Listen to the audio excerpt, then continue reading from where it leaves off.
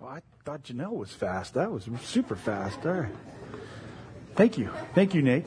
Nate is the youth pastor here, if you don't know.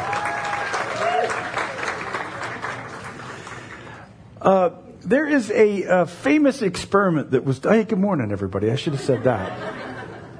There's a famous experiment that was done back in 2007 where Joshua Bell, who is like a well-known concert violinist, set up as a street musician in one of the subways in Washington, D.C. and played for a few hours. And during that time, most people walked right on by him.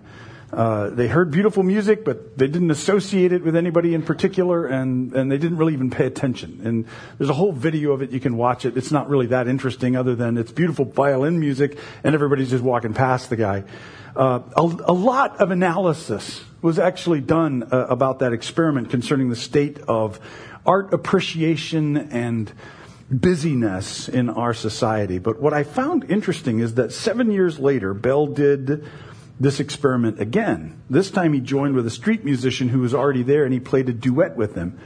And the second time around, because the first experiment had been made known, a lot more people stopped and watched him and began to appreciate what he was doing there.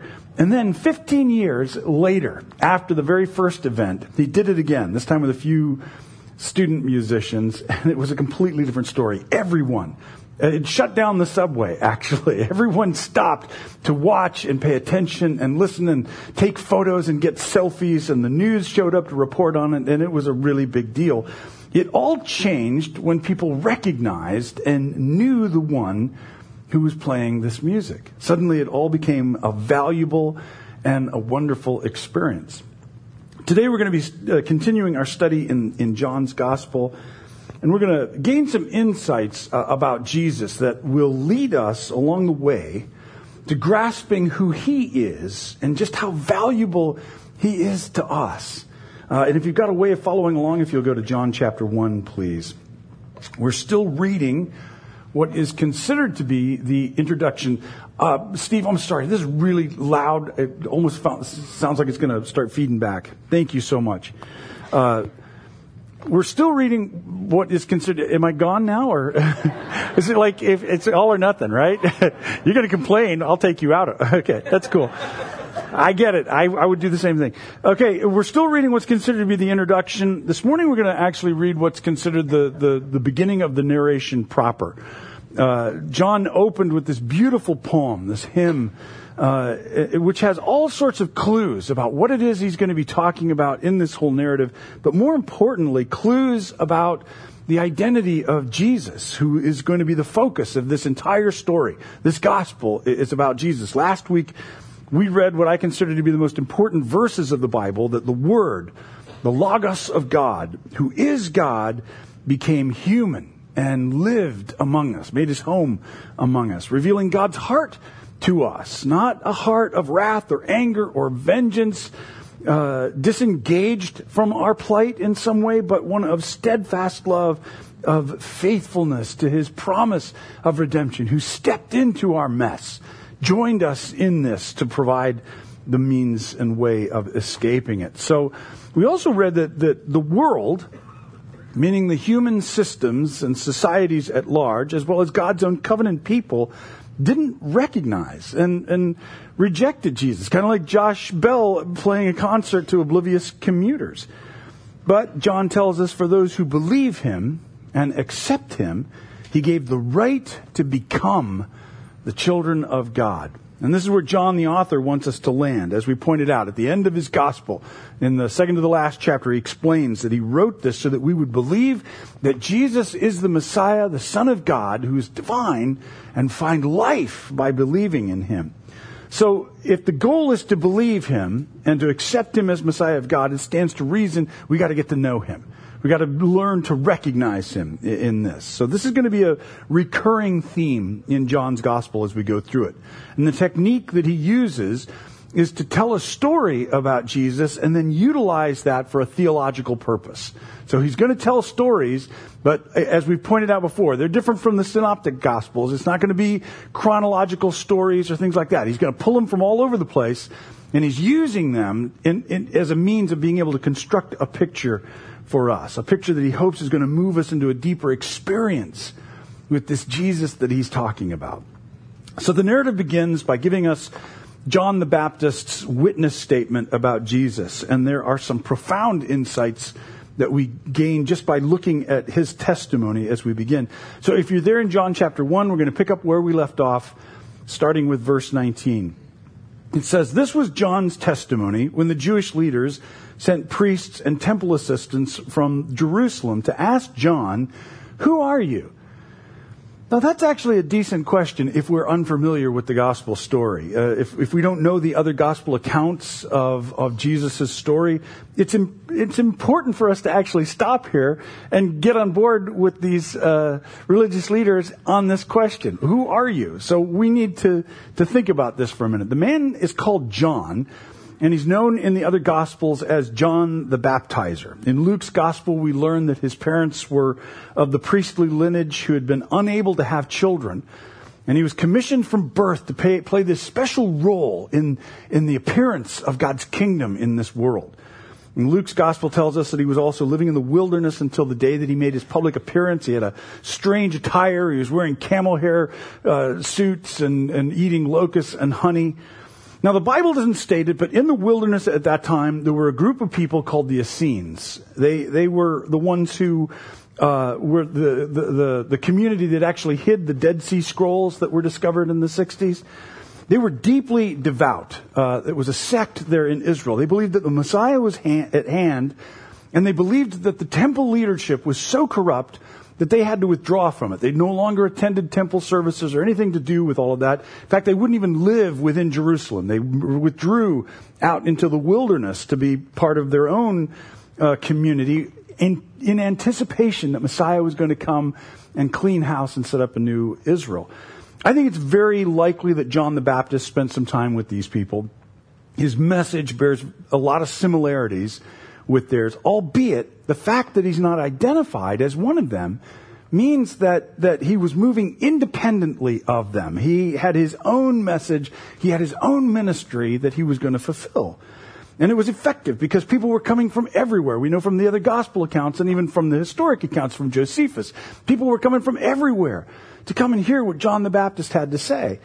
And we think about what this must have looked like. We know that in our own church culture right now, things that happen within different strains of the church can still, get a lot of attention, broad attention over things. For instance, right now up in Kentucky at Asbury University, I'm sure you've heard about this. There appears to be a genuine outpouring of God going on with the students, and this prayer and worship service that broke out at the end of one of their normal chapel services that went on for weeks. And, I think it's still going. I think they've restructured it a little bit, but it's still going on for as far as I know. And people have been traveling by the thousands to go and see this. I mean, it's causing the little town there that houses this college to, face the complexities of what to do with all these people that are flooding in there. And they're watching online. There's live broadcasts of it, and there are, at any given time, thousands of people watching this from all expressions of the church. This is not just Methodists paying attention to it. Everybody's looking at this, trying to see what's happening. Okay, so now let's transpose that sort of scene to first century Israel. So word starts circulating. There's a prophet who's out in the wilderness, and he's announcing that the Messiah is here already. And people are repenting, and they're getting closer to God. And so, others are saying, well, hey, let's take a day trip out and go hear this guy, see what he has to say. Maybe he's right. Maybe this is happening. That explains why all of a sudden the religious leadership is also sending people to investigate, right? I mean, that's happening with Asbury right now. There's plenty of critics that are looking at this, trying to take it apart. But this just gives us a little bit of an insight of what's going on. John assumes that we know all of these things in his story. I can't make that assumption. So I'm giving you a little background so we understand why he's setting this up this way, what this story is that's unfolding here. So we'll keep reading. Verse 20. So they asked him, who are you? And he came right out and he said, well, I'm not the Messiah. Well, then who are you? They asked. Are you Elijah? No, he replied. Are you the prophet we're expecting? Nope. Well, then who are you? We need to answer those who sent us. What do you have to say about yourself? John replied in the words of the prophet Isaiah, I'm the voice shouting in the wilderness, clear the way for the Lord's coming. Then the Pharisees who had been sent asked him, if you're not the Messiah or Elijah or the prophet, what right do you have to baptize? John told them, I baptize with water, but right here in the crowd is someone you don't recognize. Though his ministry follows mine, I'm not even worthy to be his slave and untie the straps of his sandal. This encounter took place in Bethany, an area east of the Jordan River where John was baptizing. Okay, so the investigating committee asks John the Baptist if he's the Messiah. You know, they got all the tables set up and he's got a microphone in front of him and the guys up there on the panel are asking him questions. Are you the Messiah? And he tap, tap, tap. No, I am not. And we get why they're asking if he's the Messiah. I mean, you know, everybody's expecting the Messiah. But then they ask if he's Elijah.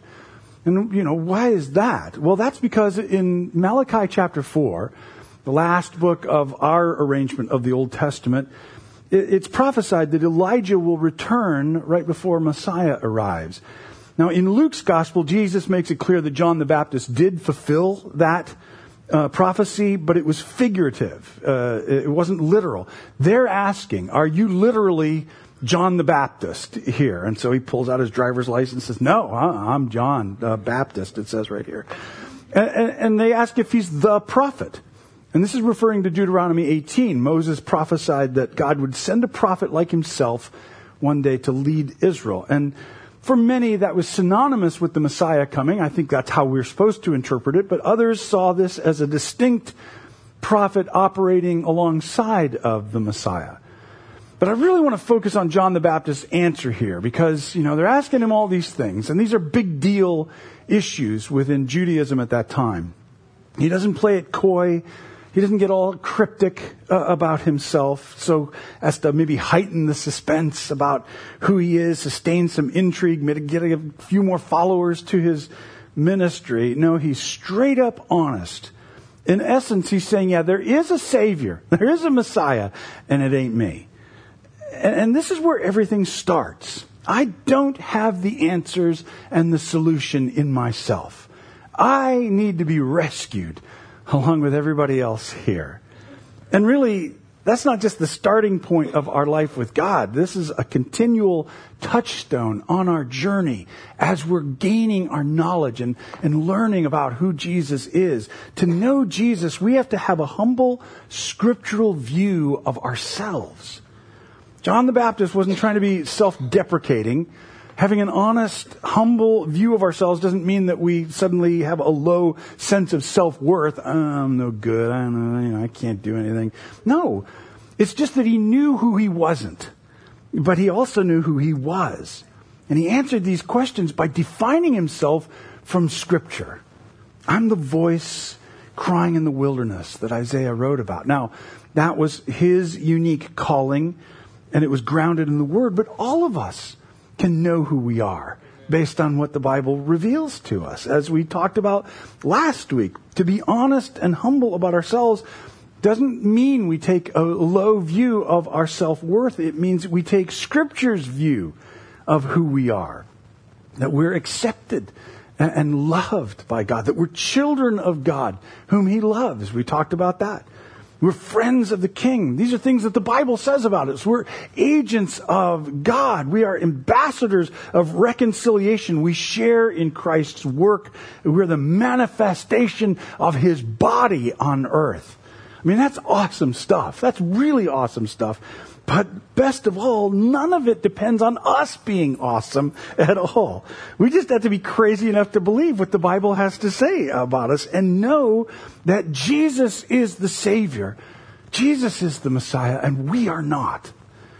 I am loved by the Savior, but I am not the Savior. I don't have the answers in myself. I can only point myself and others to where the real hope is, and that is in Christ.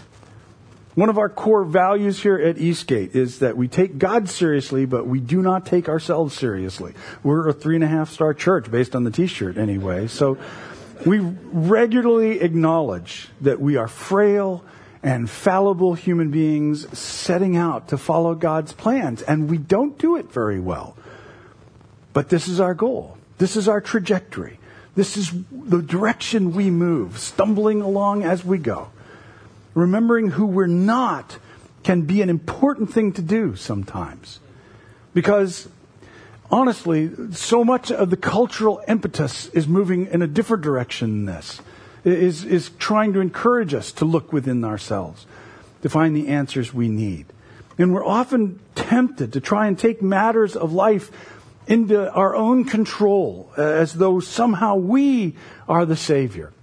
As though somehow, like, whatever it is that's happening in life through our relationships or our work or the things that are normally out of our control, we desperately try to take control as though we somehow have the power to affect the change and bring the hope that we need. That's one of the basic things we know, we need to know if we want to know Jesus more. He is not expecting us to be amazing in our own merits. He is who we look to and lean on in the issues of life. It might be good to ask ourselves the same question that the religious leaders were asking John the Baptist. We could take a look in the mirror and say, are you the Messiah? Are you going to fix this? Are you going to save this situation? Let that remind ourselves that salvation and rescue, those are things that we cannot pull off. We have to trust that Jesus is going to do that in all manner of life. And as it touches anything, honestly, I've talked about this before, but if the church needs revival, it needs revival in knowing Jesus and representing Jesus to this world. One of the things that the evangelical church has done, especially as of late, is represent political positions, but not so much Jesus. And we need to get back to who it is that saved us. Because I'm telling you, there's not a politician out there that saved a single soul. Probably the opposite, I would say. Well, the Promised Land security guys, they were not happy with John the Baptist's answer, and they want to know why he's baptizing people if he's such a nobody. Now, baptism, that was not completely unknown. I've said before that it was an unknown practice. It actually was not unknown, but it was a ritual that was reserved for Gentiles who converted to Judaism. Something to demonstrate that they had crossed a threshold from being a Gentile to a Jewish person. So then all of a sudden we get the ramifications of what's happening here, what John the Baptist is doing, and why this is upsetting these guys. These leaders are saying, what's the threshold here? We're already adhering to Judaism. What are you trying to add to our religion? And to answer that, in verse 26, he says, right here in the crowd is someone you don't recognize. In other words, what's on the horizon is not a new religion. It's a person who is going to lead us into the home that God designed for us. So that takes us to verse 29. The next day, John saw Jesus coming towards him, and he said, look, the Lamb of God who takes away the sin of the world. He's the one I was talking about when I said, a man is coming after me who's far greater than I am, for he existed long before me. I didn't recognize him as the Messiah, but I've been baptizing with water so that he might be revealed to Israel. Then John testified, I saw the Holy Spirit descending like a dove from heaven and resting on him. I didn't know he was the one, but when God sent me to baptize with water, he told me the one on whom you see the Spirit descend and rest is the one who will baptize with the Holy Spirit. I saw this happen to Jesus, so I testify that he is the chosen one of God. Isn't this a great story, the way John is unfolding this? It's not just a simple historic narrative. There's depth to all of this. Okay, we're talking about the Spirit of God coming on Jesus and resting on him. That's what John describes, which is different. We know that this happened in the other gospel accounts at his baptism. But this is an anointing unlike anything that's happened in the Old Testament. The Spirit of God comes and rests, in the Greek, meno, literally remaining continually. So this is huge. This is a different kind of anointing that we've seen in the scriptural records so far. It's conveying a messianic anointing. And when John the Baptist saw this, he knew that Jesus was the one that he'd been waiting for. So much in that to even think about and consider.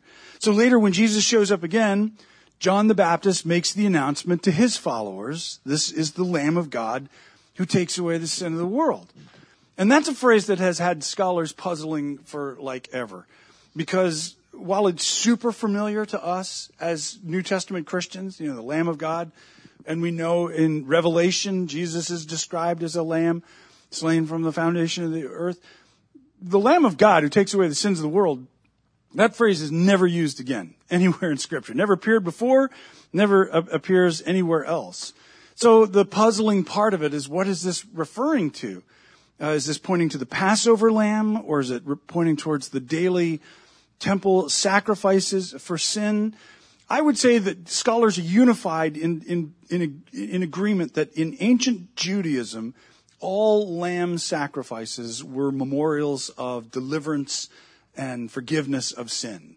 So whatever may still be hidden in the details about all of this, the main point is that Jesus as Messiah is a gift provided by God to take away sin. Why? Because that's the very condition that kept us from the presence of God. By him removing that, now we have a means of being reconciled into relationship. And so that prompted John the Baptist to make his distinction between what he's been doing and what Messiah is going to do. He says, I've been out here dunking you in water, but he's going to immerse you in the Spirit of God. I can only change your outward condition from that of being dry to that of being wet, but he is going to change your life when you get close to him by accepting and believing in him. There's so much in this passage. We're just barely skimming what's here. But in keeping with this perspective this morning, wanting to know more of who Jesus is, I think we learn from what John the Baptist says here that we're going to know Jesus more when a renewed life displaces our need for religious ritual. That if we want to grow closer to Jesus, religious ritual alone is not going to suffice for that. It's about the ongoing changes that take place as we draw close to him, that we learn about him even through the changes that are taking place in our lives, in our character, in our walk with him. John the Baptist made it clear that his baptism, the ritual that he was performing, was only pointing the way towards the real thing that Jesus was bringing. We understand more who Jesus is by recognizing what he's doing. And he's not coming to set up more religion. He didn't come to establish a stricter code that could bring people closer to God. Jesus, through his sacrifice on the cross and his resurrection from the grave, has taken away our sins, all of them, past, present, and future, so that now we have clean access to God. Salvation isn't something we earn. There's not enough rituals that we can do that will somehow award us the redemption that we're looking for. Religious rituals are never going to provide for us what it is that Christ has done and what it is that Christ is continuing to do. It all comes through Jesus, and our response is to believe it. To rest in what it is that he's already done for us. And when we feel like we've fallen short, when we feel like we don't do this well, or that we're failures, or that maybe we just long for revival, like we're seeing happening, the temptation is always there to start redoubling our religious efforts, when what we're looking for is going to be found in what Jesus alone is going to provide for us. That revelation of God's love for us. It all comes back to that. To know Jesus, we have to understand. We have got to, no, I'm not going to say understand, but we've got to embrace all the possibilities that are present in God's great love for us, for all of us. It's not about the rituals we can perform. It's not how awesome we can be as we try to pull off this Christian thing. It's all about Jesus revealing to us the Father's heart, that God loves us. This isn't to say that, rituals that we have within the church don't have a place. I mean, our time of singing worship songs or the communion table, like we're going to be observing today, are rituals, but they facilitate us in drawing close to Jesus, and that's all they are.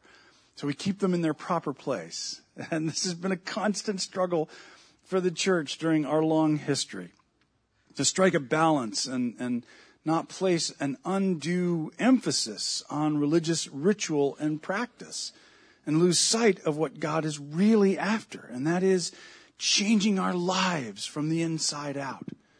You know, one of the things that I experienced a lot growing up, not only in the church, but also in my time in the crazy church, was how easy it is for us as communities of believers to begin shifting our emphasis. And it happens so subtly. We don't even recognize or realize that it's happening. And all of a sudden, little by little, we've got all of these rules and ancillary rules that are associated with how it is that we're practicing our faith, or even how we attend to this table that we're going to attend to today. I remember back when Eastgate first started, one of the big, hullabaloos was, well, we're not being serious enough when we do this. You know, there's a time when everybody should be feeling guilty and terrible about themselves, and everybody seems happy, and this doesn't seem right. And it goes back, though, to this whole idea. Well, we've got these things that we've got to check off when it comes to this. None of those things are scriptural. None of those expectations. Paul tells us in 1 Corinthians 11 to examine ourselves, but that's not saying that you can't take the communion. He's just saying, examine yourself. Remember who you really are. Kind of like what we're saying today. This is not about us trying to be as awesome as we can be. It's about us recognizing and believing that Jesus has provided what we need. If anybody examines themselves and says, hey, man, I'm pretty great, I actually got this together, well, then what do you need communion for? What do you need any of this for? All of us should be examining ourselves and recognizing we fall short. And boy, do we need this table. Boy, do we need this reminder that God loves us and He's made a way for us. Eugene Peterson says that God doesn't impose His values on us as an external code, but He grows flowers and fruits from within. That's why we never want to reduce our Christian experience to mere moralism. We don't want to define our Christianity as a series of duties that we check off that, well, I've done this and I've done that, and so I must be okay. We want to understand our relationship with Christ as we grow to know Him. This is a journey. This is a developing relationship that fundamentally changes us from the inside out. And it's a journey, I believe, that we never complete this side on this side of our existence. I mean, I go back to my formative years in this expectation that one day I was going to wake up and I was going to have this whole Christian thing wired. One day I'll be past all of these things and I won't be tempted by this, or I won't be angry about that, or whatever. That is not a reality. That's a mythical creature, that good Christian out there. They don't exist. There's just us. And this church and all of the churches are full of us. People just like us who don't have our act together, who so desperately need a Savior. And if we can get past pretending like we don't need Him, if we can get past all of the things that we do to posture and present ourselves, usually just to each other, just to try to make sure that each other feels like we got our act together and we're, a little bit above you, then that's usually what it's about. But John in his testimony wants to make it clear. We're not the Savior. There's no human being that's the Savior. He alone. And He is the Lamb of God who's going to take away that sin. Not our rituals, not our things that we're able to do. We can do these rituals as a means of demonstrating what the reality is behind it. And that's it. That's what we want. So let's hear John's testimony. Let's learn about Jesus so that we can know Him better. And in knowing Him, let's allow Him to transform us from the inside out. Right? I meant to say right on, but I just said right. This microphone's throwing me. I'm sorry.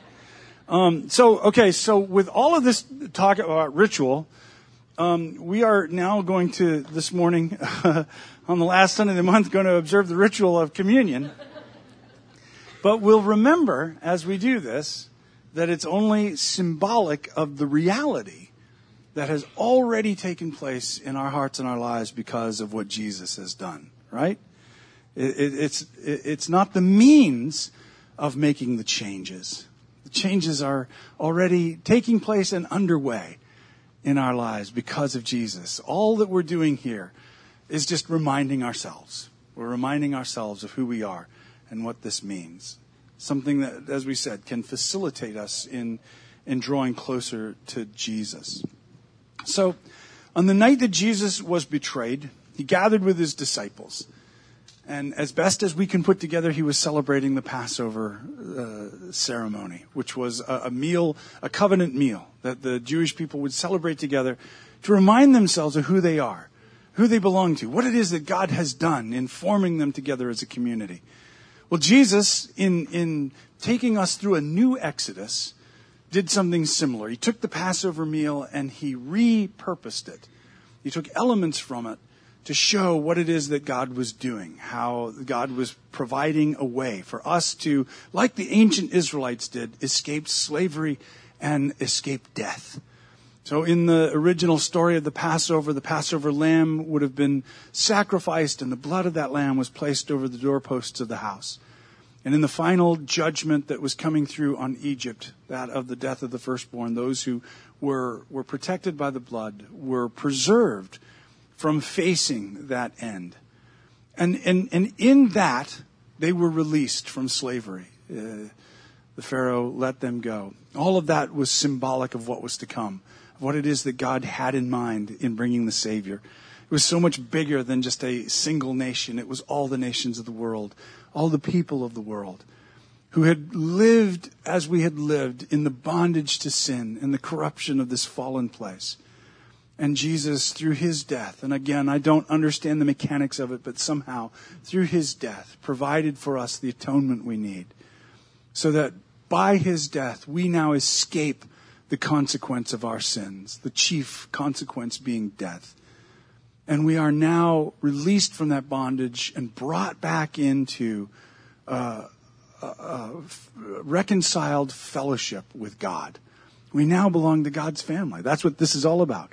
So when we take this meal together, we're declaring, as Paul said, the Lord's death until he returns. We're declaring in taking this meal that God has forgiven us, God has redeemed us through Christ's sacrifice, that we now belong to the family of God. We're not all alone in this world kicking through the difficulties of it, but we now belong to this huge, global, multinational, multicultural family that God has drawn together as his own. We take our place in this long line of the redeemed. And that's what this meal is all about. And it's important that we do it together like this because it reminds us of who we are and who we belong to and where it is that we're going. So I'm going to pray over the elements here. There's baskets of gluten-free bread on both tables. If you have any food allergies, those may be the ones you want. Otherwise, oh, thank you, Shirley. Have you been waiting on me all this time? So, Father, we just thank you for what it is that you've provided for us. And we count this now. We count this bread as emblematic of your body that went to the cross on our behalf. You bore in your body, according to Isaiah 53 and 1 Peter, you bore in your body the consequence of our sin. And by your wounds, we're now healed. The great displacement. We count this bread as emblematic of what it is you've done for us. Father, we count this cup as symbolic of your blood. That you told us now provides us a new covenant, a new way in which we relate to God. It's no longer based on our ability to perform, but it's all based on your love for us. For you so loved the world, you gave your one and only Son, that whoever would believe on you, we would have eternal life. For you did not send your Son into the world to condemn the world, but that through him the world might be saved. And so we take our place with the saved ones today, Father. And we just ask you to meet with us here in the midst of this. Awaken our hearts to who you are and to what it means to us to be followers of you. Guide us and lead us into this, I pray, Father, in Jesus' name. Amen. Amen. All right, well, I think the band's going to play some music, so feel free to come on up. Table at the front, table at the back. Let's take the communion together, and then we'll meet back and close with a worship song.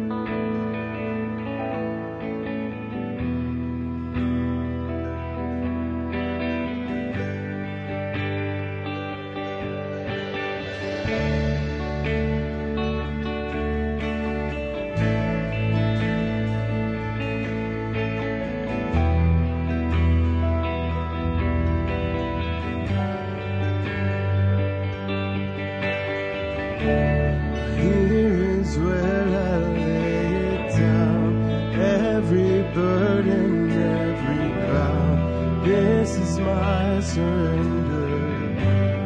This is my surrender. Here is where I lay it down. Every lie and every doubt. This is my surrender. And I will make room for you to do whatever you want to. Do whatever you want to. And I will make room for you to do whatever you want to. Do whatever you want to. Oh,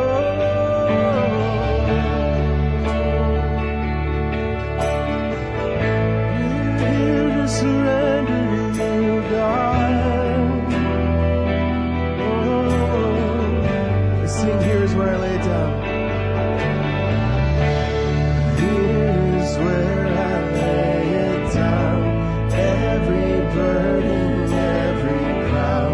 This is my surrender. This is my surrender. Here's where I lay it down. Every lie and every doubt. This is my surrender. Sing it with me. And I will make room for you to do whatever you want to. To do whatever you want to. And I will make room for you to do whatever you want to. To do whatever you want to. We surrender you. And I will make room for you to do whatever you want to. To do whatever you want to. Oh, and I will make room for you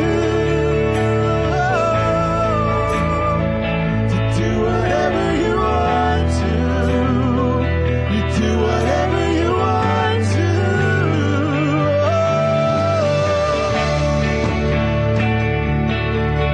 Do what you want to, God. Do what you want to, God.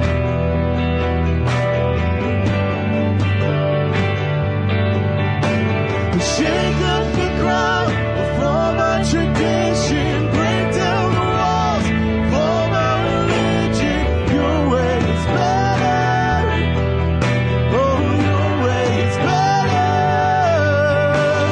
Shake up the ground of all my tradition. Break down the walls of all my religion. Your way is better. Oh, your way is better. Shake up the ground of all my tradition. Break down the walls of all my religion. Your way is better. Oh, your way is better. Shake up the ground of all my tradition. Break down the walls of all my religion. Your way is better. Oh, your way is better. And I will make room for you to do whatever you want to. To do whatever you want to. And I will make room for you to do whatever you want to. Do whatever you want to. Here's where I lay it down. You are all I'm chasing now. This is my surrender.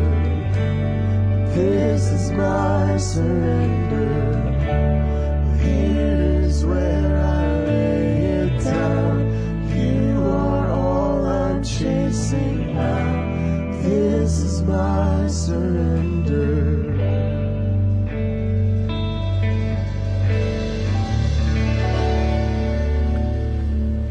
Amen, Lord. Amen, God.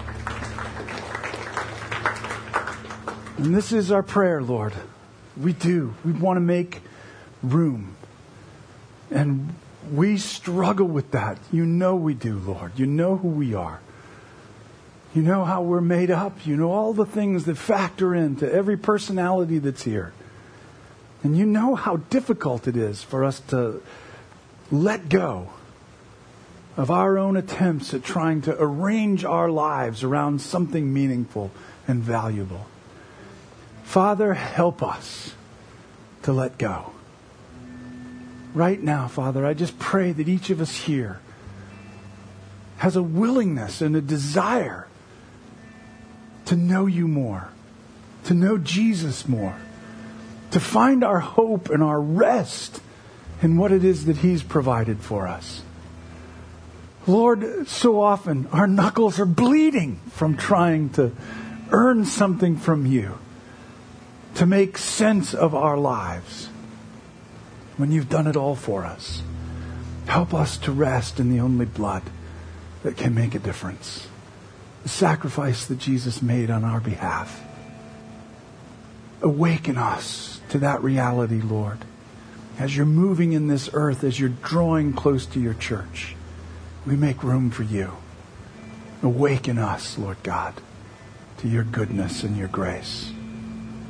The power of your love is the power that overcomes this world.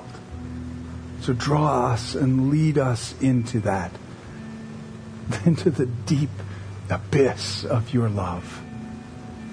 I pray that for us, Father, in Jesus' name. Amen. Amen. Amen. All right, well, let's pray this prayer all together. It's a good way to conclude today. If you need prayer for anything, feel free to come on up, and we'd love to pray with you, see what God will do. But make a commitment in your heart, in your mind. Let's draw close to Him. He, Jesus, is the means by which we're going to find all the things we're looking for in life. Those things that pertain to real life, to meaning and value. But let's pray this together. Father in heaven, reveal who you are. Set the world right. Do your will here like it's done in heaven. Provide for our daily needs. Keep us forgiven with you and forgiving others. Keep us safe from ourselves and the devil. We confess you're in charge. You're our provider. Our lives are in your hands. Yes and amen. Go in peace, you children of God.